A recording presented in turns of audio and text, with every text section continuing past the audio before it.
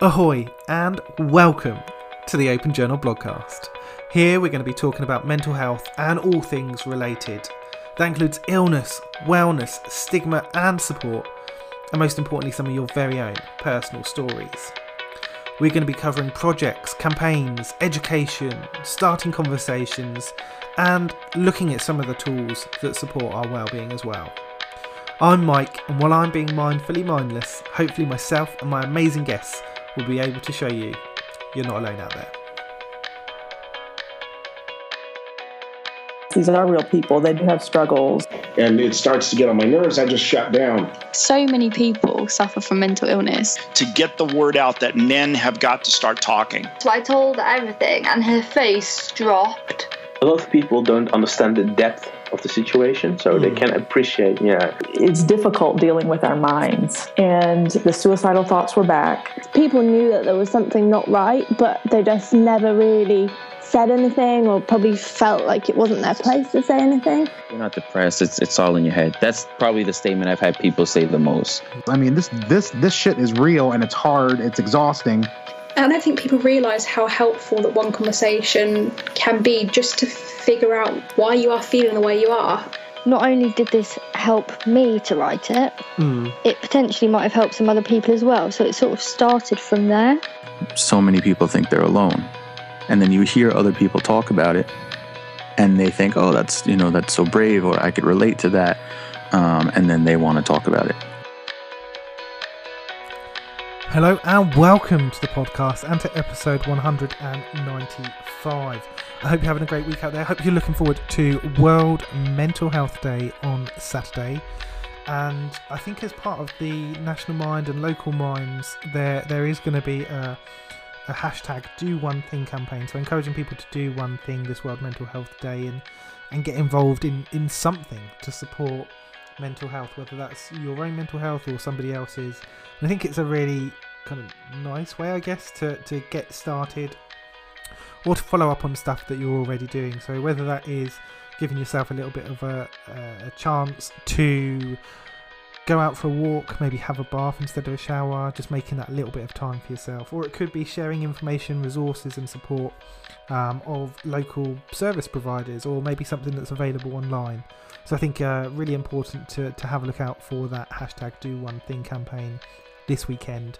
Although I'm sure if you're listening and looking online after the weekend, you'll still be able to follow and find some of that information at some stage as well.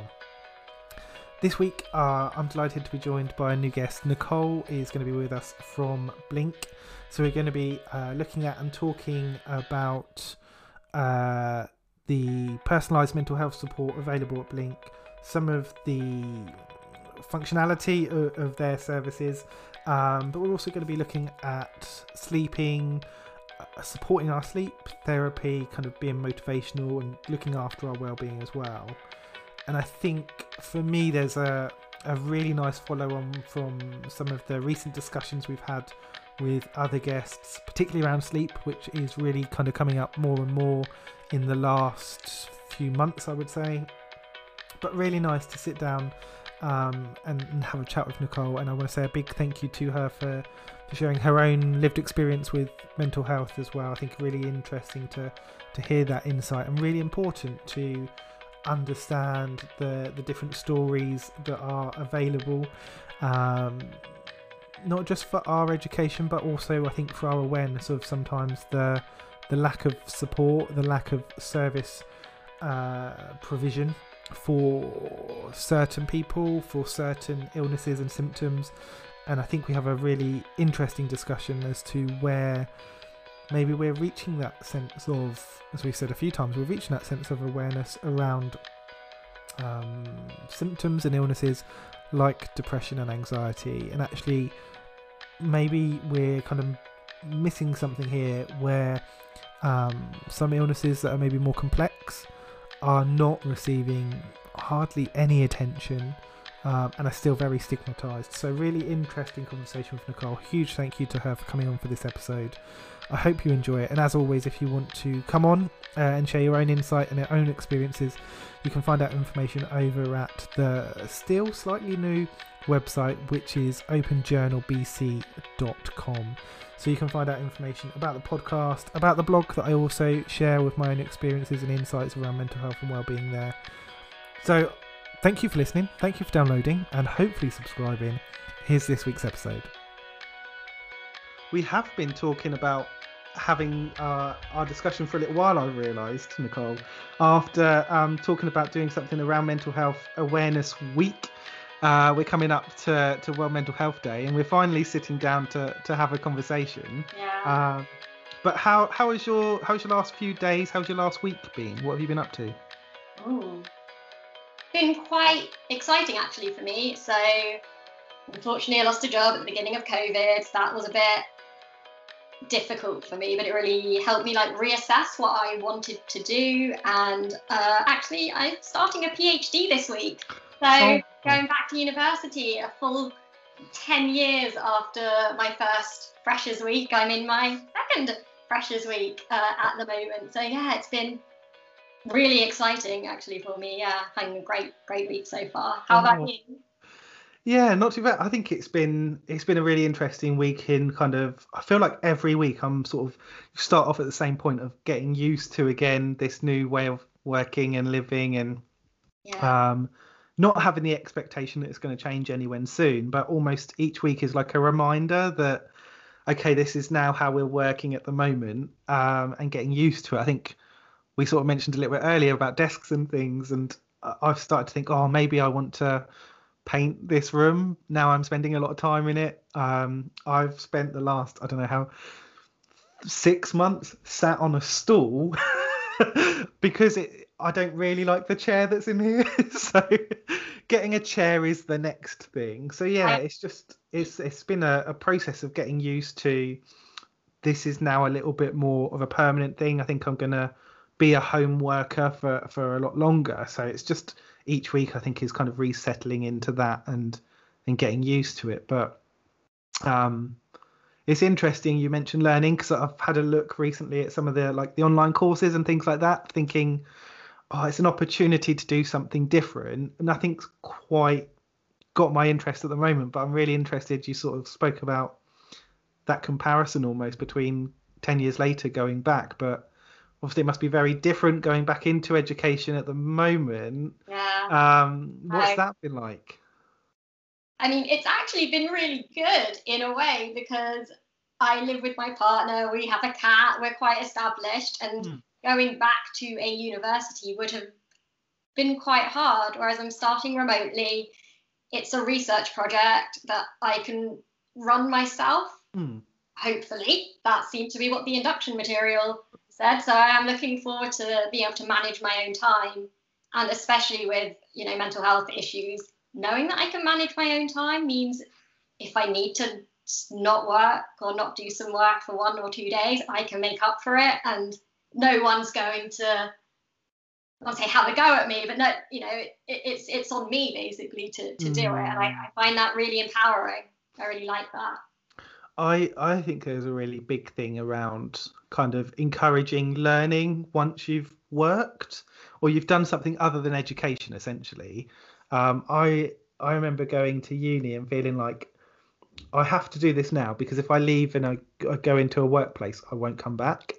And then seeing the approach that students had, even if they just had 1 year out, but we had a few that had done sort of 3 or 4 years out of education and come back and just have like a totally different approach. And I think obviously to an extent you get that because of the type of education you're going to be doing with a PhD, but I suppose it must feel very different going back, having had that life experience, having had kind of work experience, going in knowing, well, I assume to some extent what you want to get out of it is maybe quite different to having been to uni the first time. Oh, yes. I feel like I don't know if it's a fraud or if there's some imposter syndrome going on, because most people who apply for PhDs are straight out of university. I've had 6 years working in an industry. I mean, I'm quite academic. I publish papers. I've spoken at conferences. So straight away, I'm a very good PhD candidate. But only because I've had that experience that other people haven't necessarily got. So I feel almost a bit either like a fraud or like I'm cheating somehow, but it's very hard to know exactly what that means. But I was the best candidate, at least for the project I applied for. I'm going to be looking at energy storage and next generation batteries. I'm an engineer. If that didn't come across. So yeah, I'm so excited about that. Yeah. I think there is a big, for me, having kind of followed up on some of the information that we've kind of shared before today, I had a little bit of a look and can see some of your background, and actually people might be making the assumption we're going to just kind of sit down and talk mental health, and we really will get into that. But you do have a very kind of knowledgeable expertise in a particular field that probably isn't spoken about very often. Kind of where does that interest come from, and what started you on that journey? Oh wow, it's a career. I just think because it's so different, it's a really interesting area to mention. Yeah, so I've got a master's in spacecraft systems engineering, and yeah, I've been a spacecraft thermal engineer, spacecraft systems engineer for the last like six or so years, and it all came about because this feels really silly to say. Look at all that judgment on myself. But I always wanted to be a weather girl, and I think when it came time to researching at universities and how to apply all those years ago, I started getting more interested in how like meteorologists and they get the data back and how they model the weather systems. And I actually got more interested in like the satellites that they use to build up these pictures and the monitoring. And it's that kind of academic curiosity. You just think, how does that get up there? How does that do that? How does it survive in these extreme temperatures? And finding myself asking all those questions led me, instead of doing what my original my plan that I for some reason had was to do a geography degree and then a meteorology conversion as a master's, it shifted to looking into all these engineering and spacecraft degrees, which is great. And then I recently been working a lot on the batteries that go into spacecraft in one of my previous roles. And that just got me thinking about energy storage in general and sustainability. And when I saw that this PhD project had come up, it just felt like I just hit at the right time. I just unfortunately lost a role, and this opportunity came up that matched my values and matched the things I enjoyed most about the jobs I had, which was researching and coming face to face with problems that we hadn't seen before. And so to be able to do that in a more formal way, it's really exciting for me. And I just think I found, yes, from a place of privilege where I did have the opportunity to go to university and study, but from following my passion instead of what I thought I should do, I'm finding, there are loads of opportunities, and I'm so excited to start a PhD and almost change my specialism. Feels like it's still early in my career, I guess, but no, I'm so excited about it. Yeah. I think it's really interesting to hear that kind of that, I don't know if progression is the right word, but that kind of journey that's happened, and you're kind of on a certain path, and that has continued, but it's maybe kind of just curved around the corner a little bit. And I think there are so many kind of interesting discussions and journeys that people have, and it's almost like actually it's not like it's in the vicinity of where you were thinking you were going to go, but it's over to the side over here. And that's where some really interesting conversations happen. And I think probably career-wise, I think it's really interesting to have people who aren't on that kind of straight journey to this is the thing I'm going to do, and they kind of work their way through education and experience to that job, and it's a very kind of linear straight through. I have a few friends that have done that journey, and often they're the ones that seem to kind of financially succeed because they made that journey very quickly. But I think in terms of a team, having people that have kind of come in from different fields and had different experiences is hugely beneficial. So yeah, it's really interesting, and I definitely I wouldn't chuckle at the idea of someone having that aspiration to be a weather girl when I think Up until probably an age much later than it should have been, my dream job was working in Toys R Us. So I remember thinking, oh, I could work in this shop where there are toys and games, and why wouldn't anyone work here? There are children running around. Yeah, yeah. I was probably at secondary school still hoping for that job. But no, it's, as we've kind of mentioned, that journey of kind of where we expect to go changes, and I think mental health experience can really feed into that, whether it's kind of through illness or through kind of positive changes and actions. And I know you've had your own experience. It'd be really interesting to hear a little bit of what that experience has been like and how you feel like it's kind of fed into where you are today. Oh, that was an open question. You were right. It was. I pulled it back because it was almost a closed one at the beginning. So last October, I was diagnosed with a dissociative identity disorder. And a lot of people may not know what that is. You might be more familiar with the term multiple personality disorder, but it has not been called that since the 90s. And it almost goes to show already all of the stigma and misunderstanding around it, that people don't even know what it's called. You can tell I'm already angry. I mean, the name was changed. A lot of it was changed because of the stigma associated with it and the realization that it's not multiple personalities, it's one person, one consciousness. But as consciousness and identity developed, there were these dissociative or disconnecting, almost mental psychological barriers that appeared, which means that fragments of my consciousness don't necessarily communicate with other fragments. So I find myself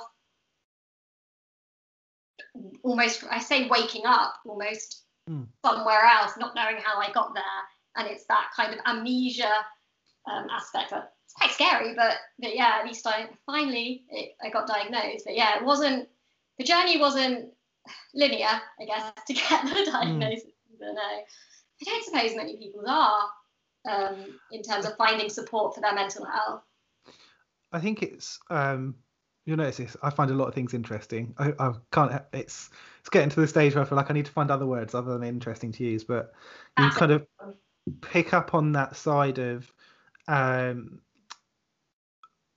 of I don't want to say awareness because I think that's unfair. We have awareness of kind of mental health and of certain different disorders, symptoms, and illnesses. And I think particularly around more common, not lesser than, but more common illnesses like depression, anxiety, maybe even OCD and eating disorders. But when we come across kind of illnesses that are considered, or I would consider, more complex, there are, as far as I'm aware, there are less people that are affected by these illnesses. There's less research done into them, and it's much harder to treat. There's almost that approach, I think, to this area of mental health of, don't worry about that, we'll focus in on depression and anxiety. Do you feel like that approach kind of happens, and what do you feel like there are certain effects that come from that? Completely, and everything you have just said, I completely agree with.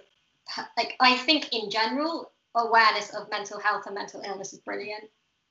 I think the main focus that there has been on mental health and awareness has, yes, like you said, has been on common things that most people can somewhat relate to. No, if you've never had depression, you can't relate to it at all.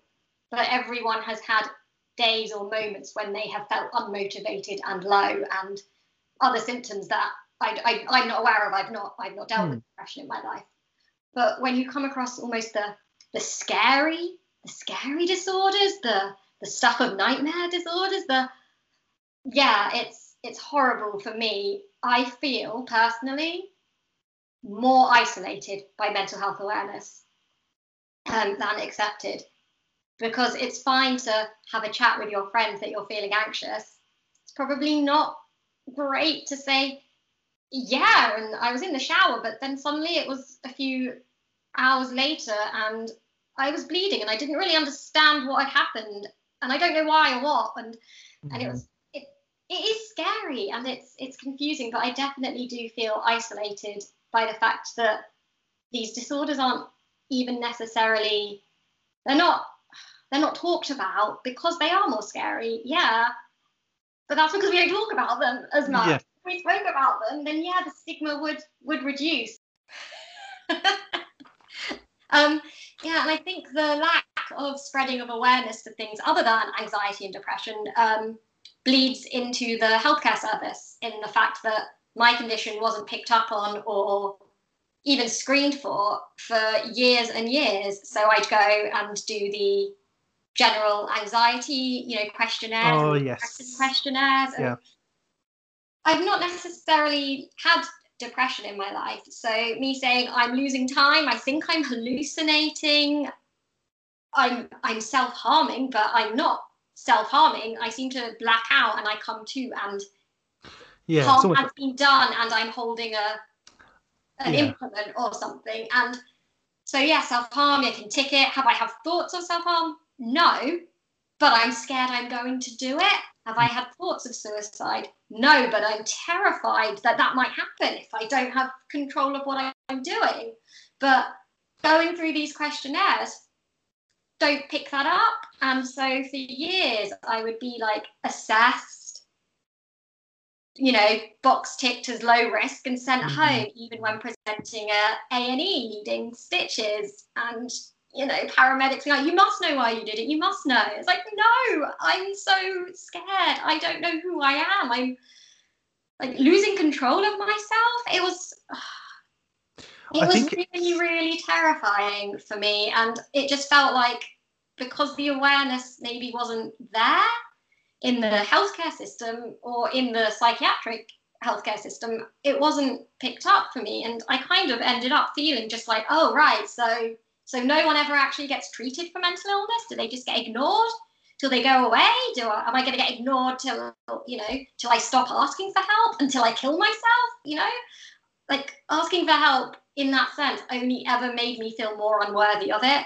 It only made me feel like weak, misunderstood, invalidated, and like more isolated and alone. And it's so hard when all you see around you is talk about it, ask for help. And it's like, asking for help, you make it sound like it's the last thing I have to do and everything will be great, but it's not.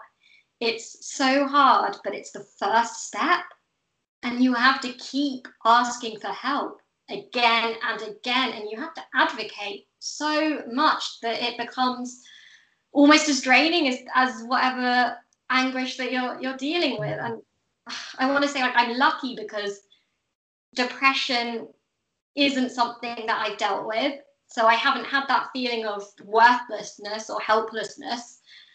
And even when it was almost thrust upon me by the responses I was getting, I had enough kind of, no, this is not normal, I need help to keep going. And eventually, again, privilege, luck, my partner had private healthcare, I went private. And it's so sad that I had to go private to get someone to listen to me after 4 years of, just being terrified of myself. And like, as soon as I went and saw a psychiatrist privately, they were like, oh, I think you might be suitable for some inpatient treatment straight away, and that point of which me saying, I'm so scared I might kill myself or cause nerve damage, and I'm scared to be left alone because I don't know what I'm doing. And and I'm sure the NHS and services are brilliant, and maybe it's just my experience, but that feeling of people were just waiting to hear like trigger words to tick boxes, and I didn't say the right things. Whereas as soon as I started paying for it, I got some help. And I spent 10 weeks in a psychiatric hospital. They cost like $6,000 a week. No one can afford that. But luckily I had health insurance, but I shouldn't be the only one that gets it because I have health insurance. And that really gets me as well. But sorry, we were talking about awareness. I think I really think the lack of awareness And yes, it's a lack of NHS funding, but they want to fund the thing that the awareness is being raised about, so it looks good. And yes, depression and anxiety are more common, but just because something isn't as common doesn't mean it's not worthy or valid. And I had to again privately fund a diagnostic assessment, and I got a questionnaire to fill out before that assessment. And that questionnaire, there were questions I have never been asked before by anyone. And it's like, yes, I don't recognize myself in the mirror 60% of the time or whatever it is. Yes, I don't feel like I'm always in control of my own body. No, I don't recognize my skin. It's covered in all these scars that I didn't do. I didn't make these scars. This isn't my skin, this is like, and there were so many of these questions that actually resonated with me and triggered these responses that I was like, oh, this is a thing. This is a diagnosable condition that I can have an assessment for, and I can learn that, there's treatment and there's a different path. And I just hate that I had to pay for it all. I hate that I had to do that because we're not in America. It's a crap system over there too. But the idea of the NHS is that people get support. And I mean, even my private health insurance, once there's a diagnosis, and because my diagnosis of DID is a chronic illness, it's not something you cure, it's something you manage. They don't fund any treatment for that anymore. So now I'm on my own, and that super sucks. I don't know how else to say it. It just super sucks because I can't get any help with the NHS. And I'm, at this point, it's not that I'm scared, but I'm aware of the risk in re-traumatizing myself and getting quite bad that I'm not willing to approach the NHS mental health team again for treatment. I would rather self-fund at this point. But there are obviously other factors involved in that. I'm doing a PhD, I'm getting a stipend, but my salary has pretty much been cut in half because I was working as a spacecraft engineer, which sounds impressive, and it was quite good in terms of salary, and so there's so much in that sense to think about. I need to take a breath. I got quite emotional then. I think lots in there.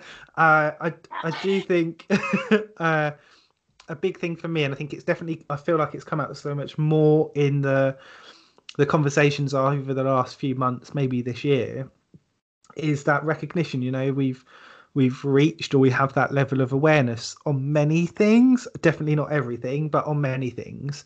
But it's a lack of education, and I think that's where maybe some of the differences start to be revealed, is that it's awareness of mental health is a thing. Here is an overview, here is a summary, here are like you said, I think here are the things that affect most people, and arguably maybe here are the things that are more friendly for people to see and hear and talk about.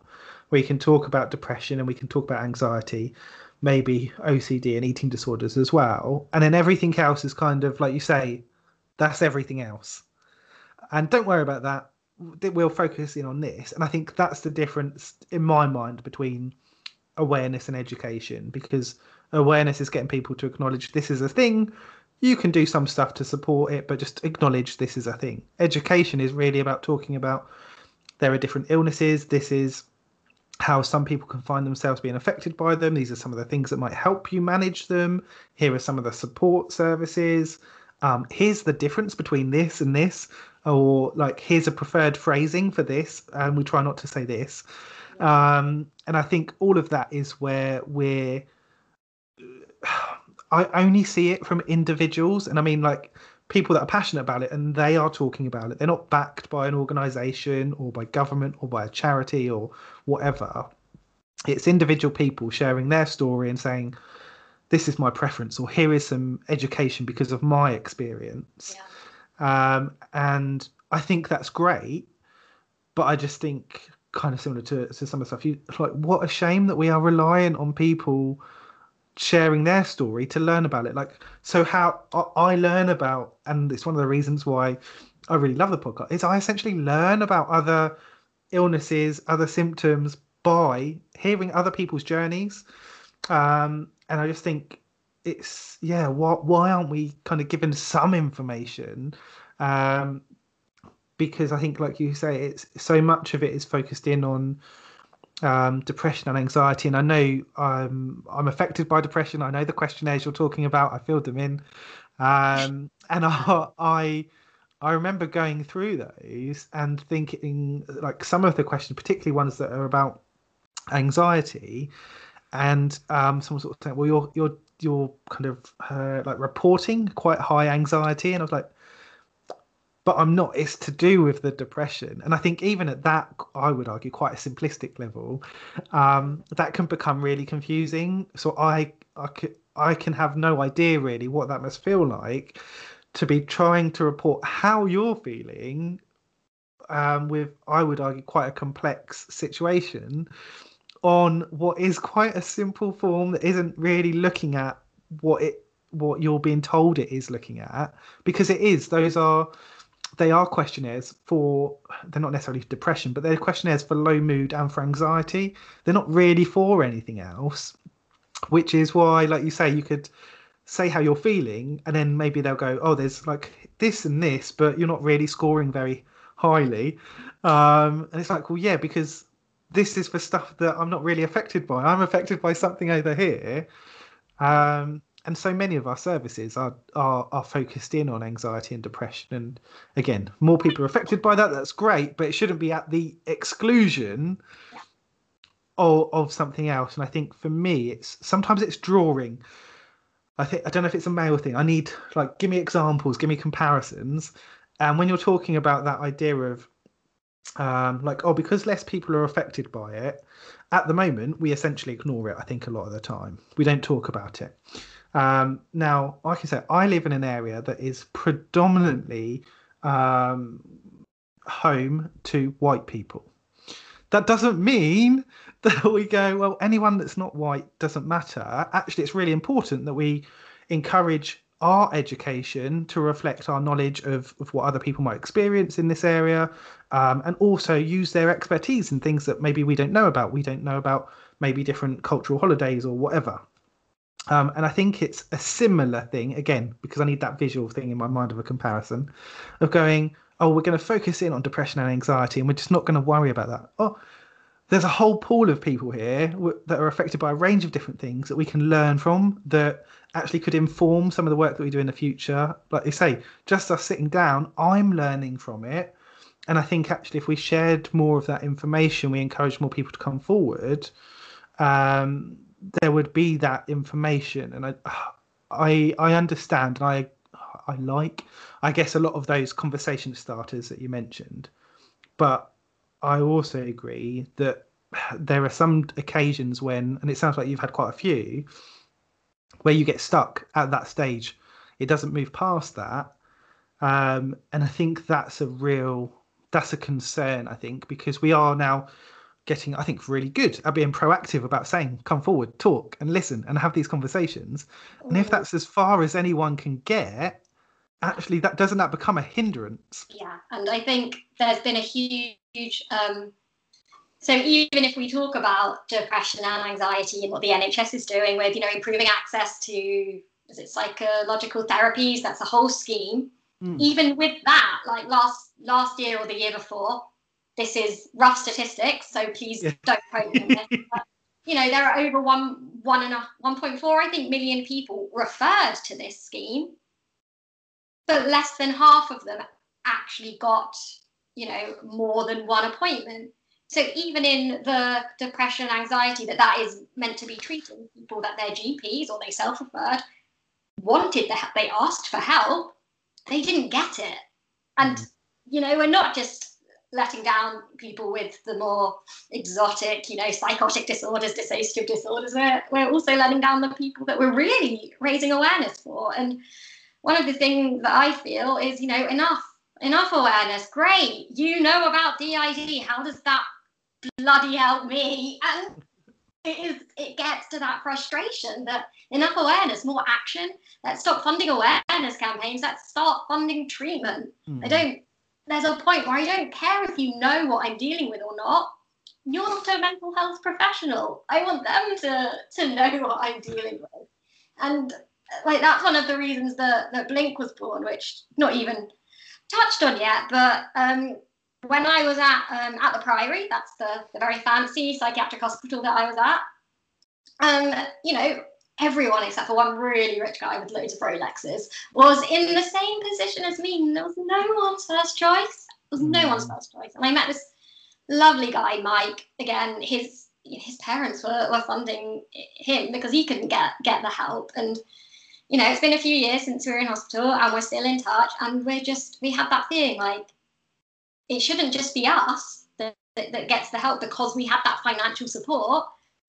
So yeah, we started Blink Mental Health, it's a non-profit, you know, and we're aiming to provide support to people who feel they have been let down or feel that the NHS isn't necessarily supporting them. And we're not bad-mouthing the NHS. They do an incredible job, but there are limits and there are budgets. And we just want to be able to say, you know, we want to offer you personalised mental health support. And that's years away. We have a brilliant idea for the Blink Bank, which is going to be of money from volunteer, you know, from people and of time from mental health professionals, and to try and almost be a broker, but to actually get someone the help they need, whether a psychiatric assessment or, you know, talking to a nutritionist because that's trauma informed or eating disorder informed. And you know, it's not we don't want to be a crisis service. We want to help people manage their mental health. And it feels so radical saying that, because at some point you almost need to be at a crisis point to get help, and we don't want to do that. Yeah, it's about helping people who feel they've been let down. And some of the stuff, I don't know if I ramble into a plug for one of the things Blink are doing. Yeah, I think it'd be interesting to hear a bit more about it. I think I'll just kind of follow on a little bit from one of the things you said there, and I think it is really important because I know it's going to be part of maybe some of the discussions that are kind of happening at the moment, and I think it's part of one of the episodes coming up on the podcast, possibly before this one, is that idea that so many people are, I don't want to say encouraged, but essentially encouraged to wait until they're in crisis. Yeah. There isn't really anything for you. Come back in 6 months. Go wait until you're in crisis, and then we've got a crisis team. And I just, it's so difficult because there are people coming forward, like you say, for support for either themselves or someone they know, and so often they're turned away or they're given a leaflet, which you're not going to. I understand there is elements of kind of sharing and providing information and whatever, but it breaks my heart when someone gets given a leaflet because leaflet. I just fucking hate leaflets. But I think that's the side that I think it's really interesting to sort of also hear about, is that idea that it's not about waiting until you get into a crisis. It's about trying to be proactive if we can in accessing support. It's also about saying, do you know what, if you're not in crisis right now, you also might be in maybe a better place to take on some tips and tools, learning stuff that you might need to do. So rather than wait until you are fighting to stay alive, that's not the time to sit in a class and go, here's some learning points, maybe you could do this when you're at home. Okay, great, yeah, thanks for that. So I think yes, it's a really interesting time to think about some of that stuff that can kind of help ourselves and help the people that are around us as well, and encourage people to look at and access stuff like we're going to talk about with Blink. So yeah, do introduce us to Blink. Tell us a little bit more about it. Well, yeah, I guess it was born out of the struggles that I've had, that Mike had, and anecdotally a lot of people have had getting support over the NHS or other means. And we just wanted to have that idea of we're going to personalise the support that we do based on whatever the community is that we happen to be in at that time. And I think I already said about the Blink Bank, but that's our huge pipe dream, and we're hoping in the next 5 years that's something that we can build.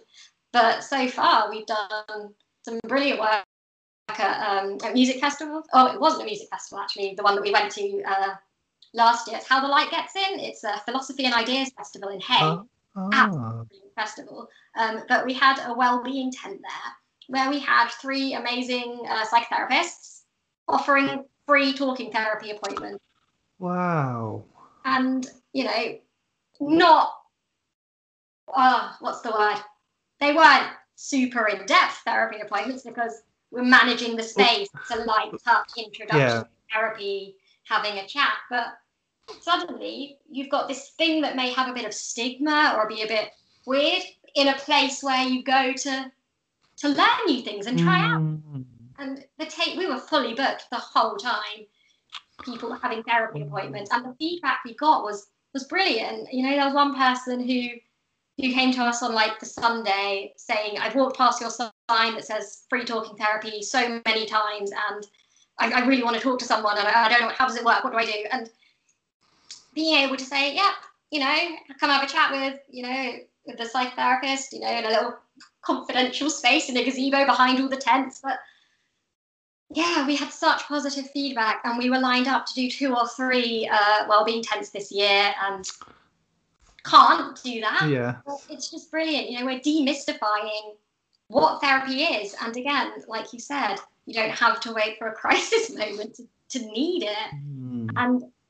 And yeah, we loved it. It was brilliant festival to go to as well.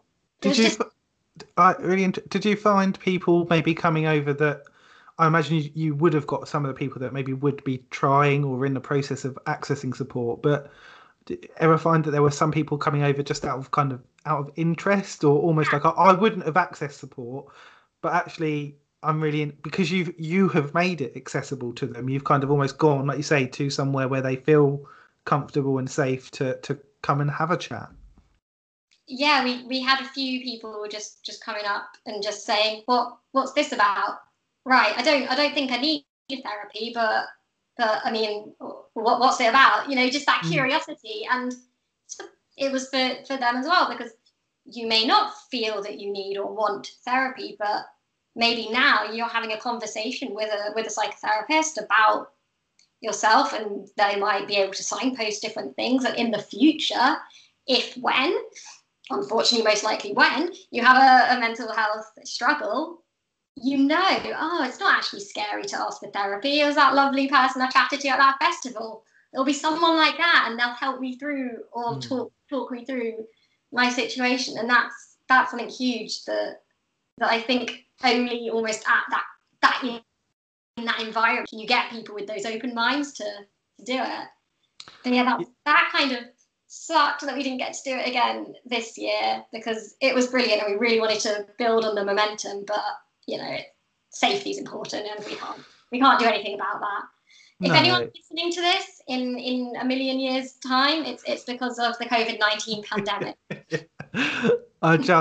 I'm already at the stage where I'm like, so this year's gone, what is next year? And I think there's a lot of events that I almost feel like it's now thinking, how are they going to run the next year?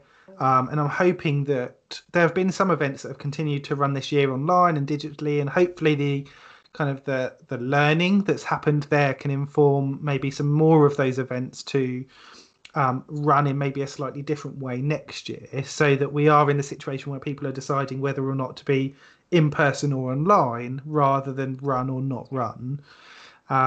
Because I think there is that space for it's not the same as what you've done in person, but there is that space for I can click onto this kind of part of this part of the festival, and I can jump out of this kind of virtual tent and into another one.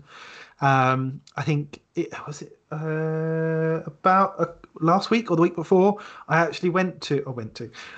visited an online wellbeing festival, and they very much had it set up like that, so you could kind of jump into one tent and there was a talk, a performance in another tent, or something else in another one.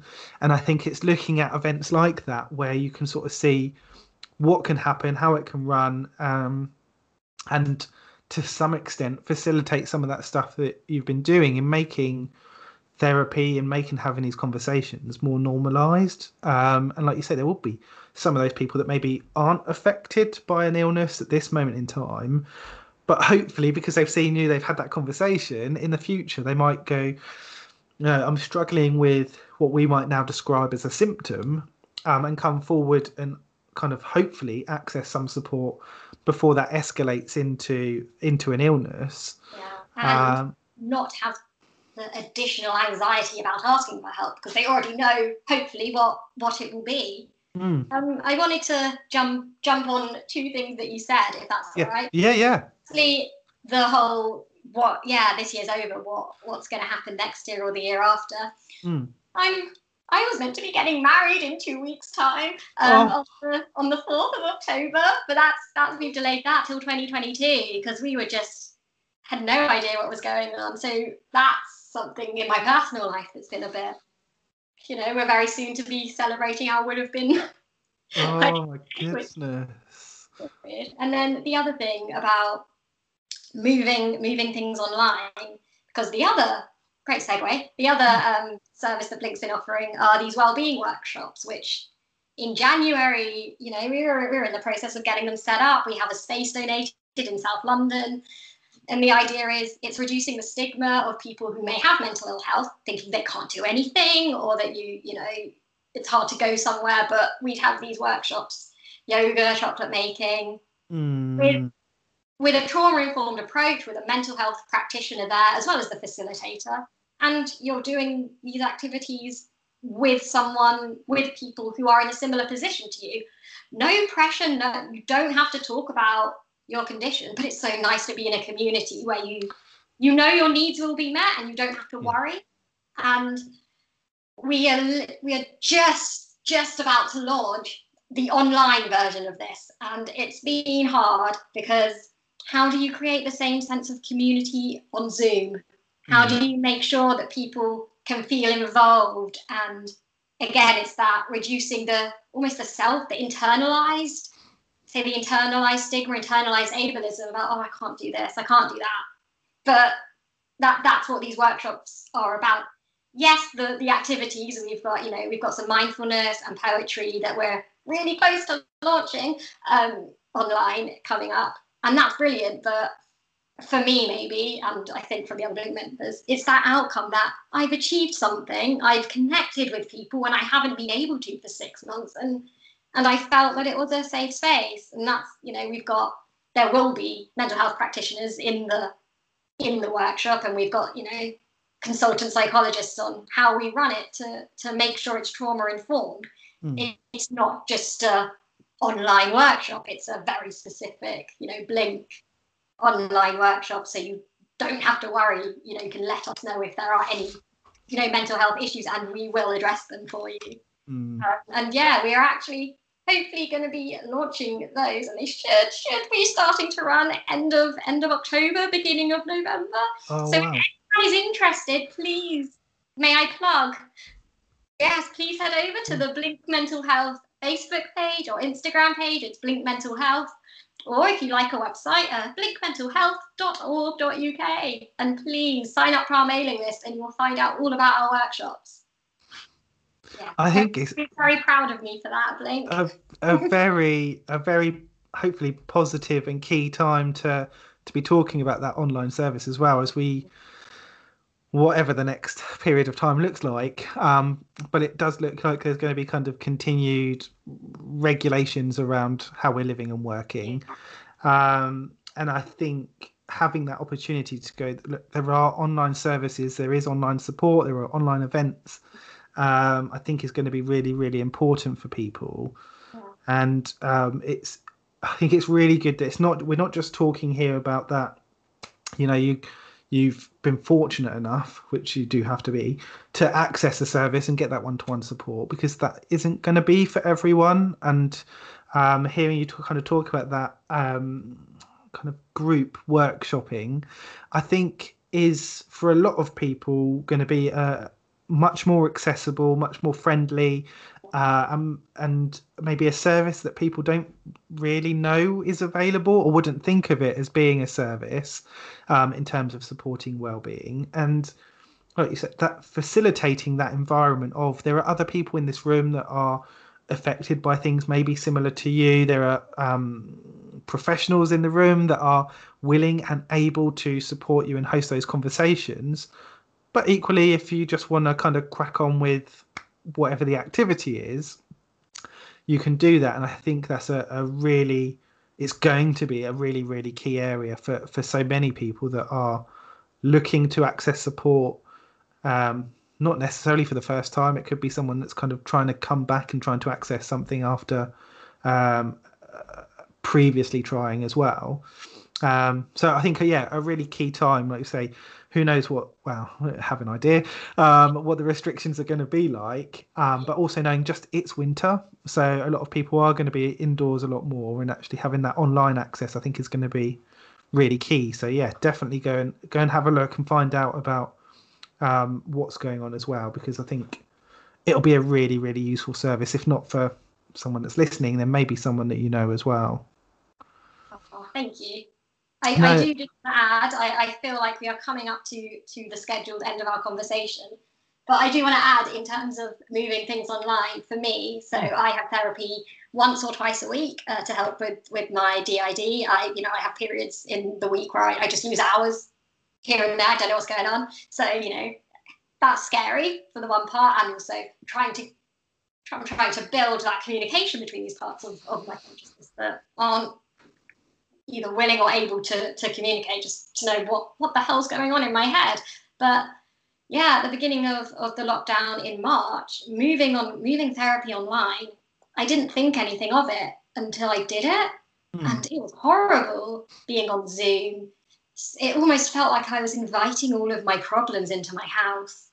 That's what it was. It's like I was just inviting everything horrible, not all my struggles, into my house, where actually there was this safe place somewhere else, in a room that a therapist has curated to be calming and safe, that I could safely have those conversations. So it's been a huge learning curve, about how I feel in terms of maybe how territorial I am, or how unwilling to accept my diagnosis I was, that I wasn't bringing it into the house, and I felt so uncomfortable doing that. So almost a warning or something to think about for other people as well. If you feel like accessing these services online, make sure you don't necessarily do it in the same place or setup that you might do other online work, just because you might find some strange feeling about inviting those maybe struggles into your work day. If it's at your work desk, maybe just change the environment slightly. That may not be for everyone, but for me, that really helped, just creating a separate environment even within my house, that so I could separate it. I think that's really key, and I think it's I'd say that is the voice of someone that has had a period of time using the online now, and you go, here are some learning points I've picked up that are I was not always shared, of that idea that actually just sitting somewhere different. I think we're getting used to now that idea of kind of having a break, making sure it's not kind of much longer than an hour or an hour and a half, and it's that idea of kind of the regular breaks. That's great, but it's just learning, isn't it? What works for you. Don't make that assumption that just because this is where you've got a desk, this is where you have to sit, or because you don't have to get out of bed, you can just do it on your phone. If you're comfortable there, great, but maybe it's not a conversation you want associated with your bedroom and the place you're going to try and sleep. It is having that a little bit of a think, and for some people this might be a positive, because you've got a bit more control over your environment when you have these conversations. But I think it is really difficult, because you are, like you say, you're inviting this conversation into your home, where previously you would have, like you say, you go out, you go to a different building, to a different room, and you speak to someone that is not a family member about whatever's going on, and to be at home when potentially there are other people around you or in different rooms that can maybe overhear some of your conversation, it's going to be so difficult. Even if they can't, the thought that they might. Even if my partner's playing PlayStation with his massive headphones on and I'm in a completely different room, there's still, and I'm not uncomfortable talking to him about it, but it does change the dynamic.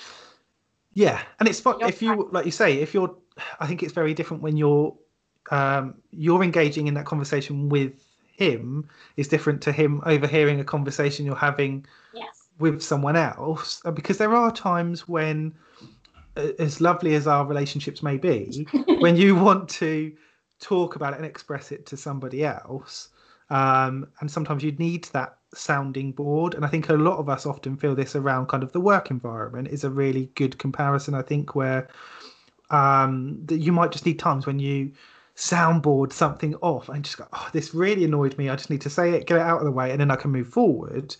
And if you felt like that colleague could overhear what you were saying, maybe you wouldn't feel as comfortable, and then you hold on to that for longer. So I think it's definitely a different way of accessing a service. There are positives and maybe less positives. Don't want to say negatives for different people, but hopefully one of those positives is that it does make some things more accessible. We've spoken a little bit about kind of festivals and events, and I know for a lot of people, whether that's because of certain abilities or finance or transport, they're not always able to access those kind of physical locations. So I think that has been one thing I feel like I've really learned this year, is that a lot of our events are still not as accessible as we think they are. And online really is something, for the most part, we are not using, particularly today where we're using Skype. We are not using new technology. Very, very few people are using new technology. We're using stuff that's existed for years, but we just haven't invested in using it. And there might be ways that we can kind of continue to have an element of online support in the future, alongside some of that in-person service as well. So I think all of the lessons that are being learned about services, events, and support online, I think are really, really valuable. And I just hope that people kind of take on board and go, actually, this isn't useful for the next 6 months. This is useful. That's it. Yes. It's not about this or that. It's about this and that. We can diversify and we can do all of these things. We can meet the needs of more people than we originally thought, because there's no harm in having a camera in a hall when you've got an event, and so people can access online, and then people can also get some closed captioning and maybe be able to take part even more. I think you're 100% right with that. Yeah, I think there is a big thing. I've noticed, I don't know if you've noticed this recently with shops. I'm still not really going to many places, but I have noticed the return of the job role of the welcomer to shops, which has thrown me off completely when I go to a place and they say, hi, what are you here for? And I'm like, I don't know. I wasn't expecting questions before I stepped through the door. But I think that there's almost a role for that with places when we're talking about online services, and going forward, if we do, or however we return to kind of in-person events and things like that, of having someone that is that kind of welcomer role for the camera. So it isn't, like you say, because we can stick up a camera in the corner of a room, and I think that's going to be a very different service to, at the moment, what people are offering where we are kind of face-to-face. And I'd love to see kind of places or events have this like a camera welcomer, so that it can just be a camera in the corner, but every so often someone is going to come over and go like hello to the camera and kind of interact with us in that way, so we don't just feel like I'm sat right at the back and I can see what's going on in the distance. So you're still involved. And again, it's that idea of this shouldn't just be for now. We're not going back to whatever it was before. It has been, while it's been crap for many people, there have been some really, really positive things that we've learned and picked up, and it's really important that they remain and they continue as we move forward as well. So when we're talking about the amazing stuff with Blink and some of the services and support there, please don't listen to this and think, oh, that's going to be really useful for me for the next 3 months. No, it's really useful. That's it. Kind of keep it in your arsenal, keep it in your toolbox of these are things that I might want to access myself, or I might want to be aware of, so I can mention it to someone else if they're talking to me about something they're going through. I know there's somewhere that I can kind of signpost or find information from. It's not about just, well, from my point of view, it isn't about thinking about it as kind of the next 3 months or however long. With that in mind, think for 4 months, so we did briefly mention earlier, but I think it's good to kind of include it again towards the end. So if people do want to kind of follow up, find out a little bit about yourself, Nicole, or Blink, where are the places that would be really useful for them to go to find out a bit more, or to recap some of the stuff we've spoken about? Yeah, so Blink Mental Health. Hopefully Blink like what you do with your eyes, and then mental health like what we've been talking about. We have a Facebook page, Blink Mental Health. We have an Instagram page, Blink Mental Health, and we have a fancy website, blinkmentalhealth.org.uk. Please come and find it. Please sign up to our newsletter. We don't email you every week. It's every few months when we have valid, interesting things to share about our development.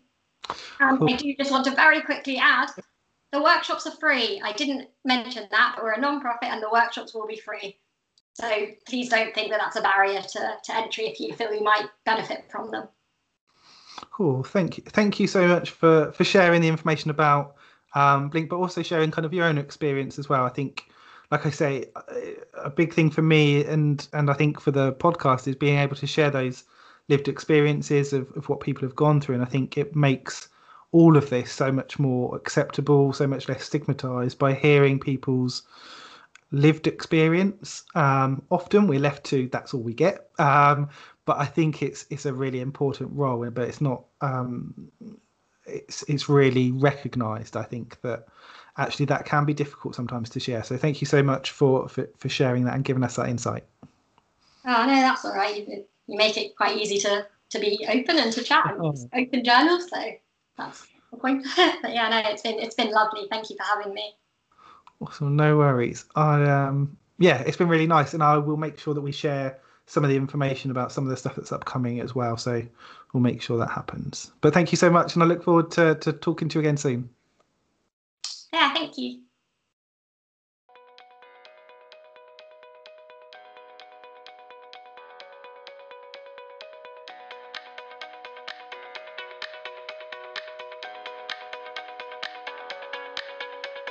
These are real people. They do have struggles. And it starts to get on my nerves. I just shut down. So many people suffer from mental illness. To get the word out that men have got to start talking. So I told her everything, and her face dropped. A lot of people don't understand the depth of the situation, so they can appreciate, It's difficult dealing with our minds, and the suicidal thoughts were back. People knew that there was something not right, but they just never really said anything, or probably felt like it wasn't their place to say anything. You're not depressed, it's all in your head. That's probably the statement I've had people say the most. I mean, this shit is real, and it's hard, it's exhausting. And I don't think people realise how helpful that one conversation can be, just to figure out why you are feeling the way you are. Not only did this help me to write it, it potentially might have helped some other people as well. So it sort of started from there. So many people think they're alone. And then you hear other people talk about it and they think, oh, that's so brave, or I could relate to that. And then they want to talk about it.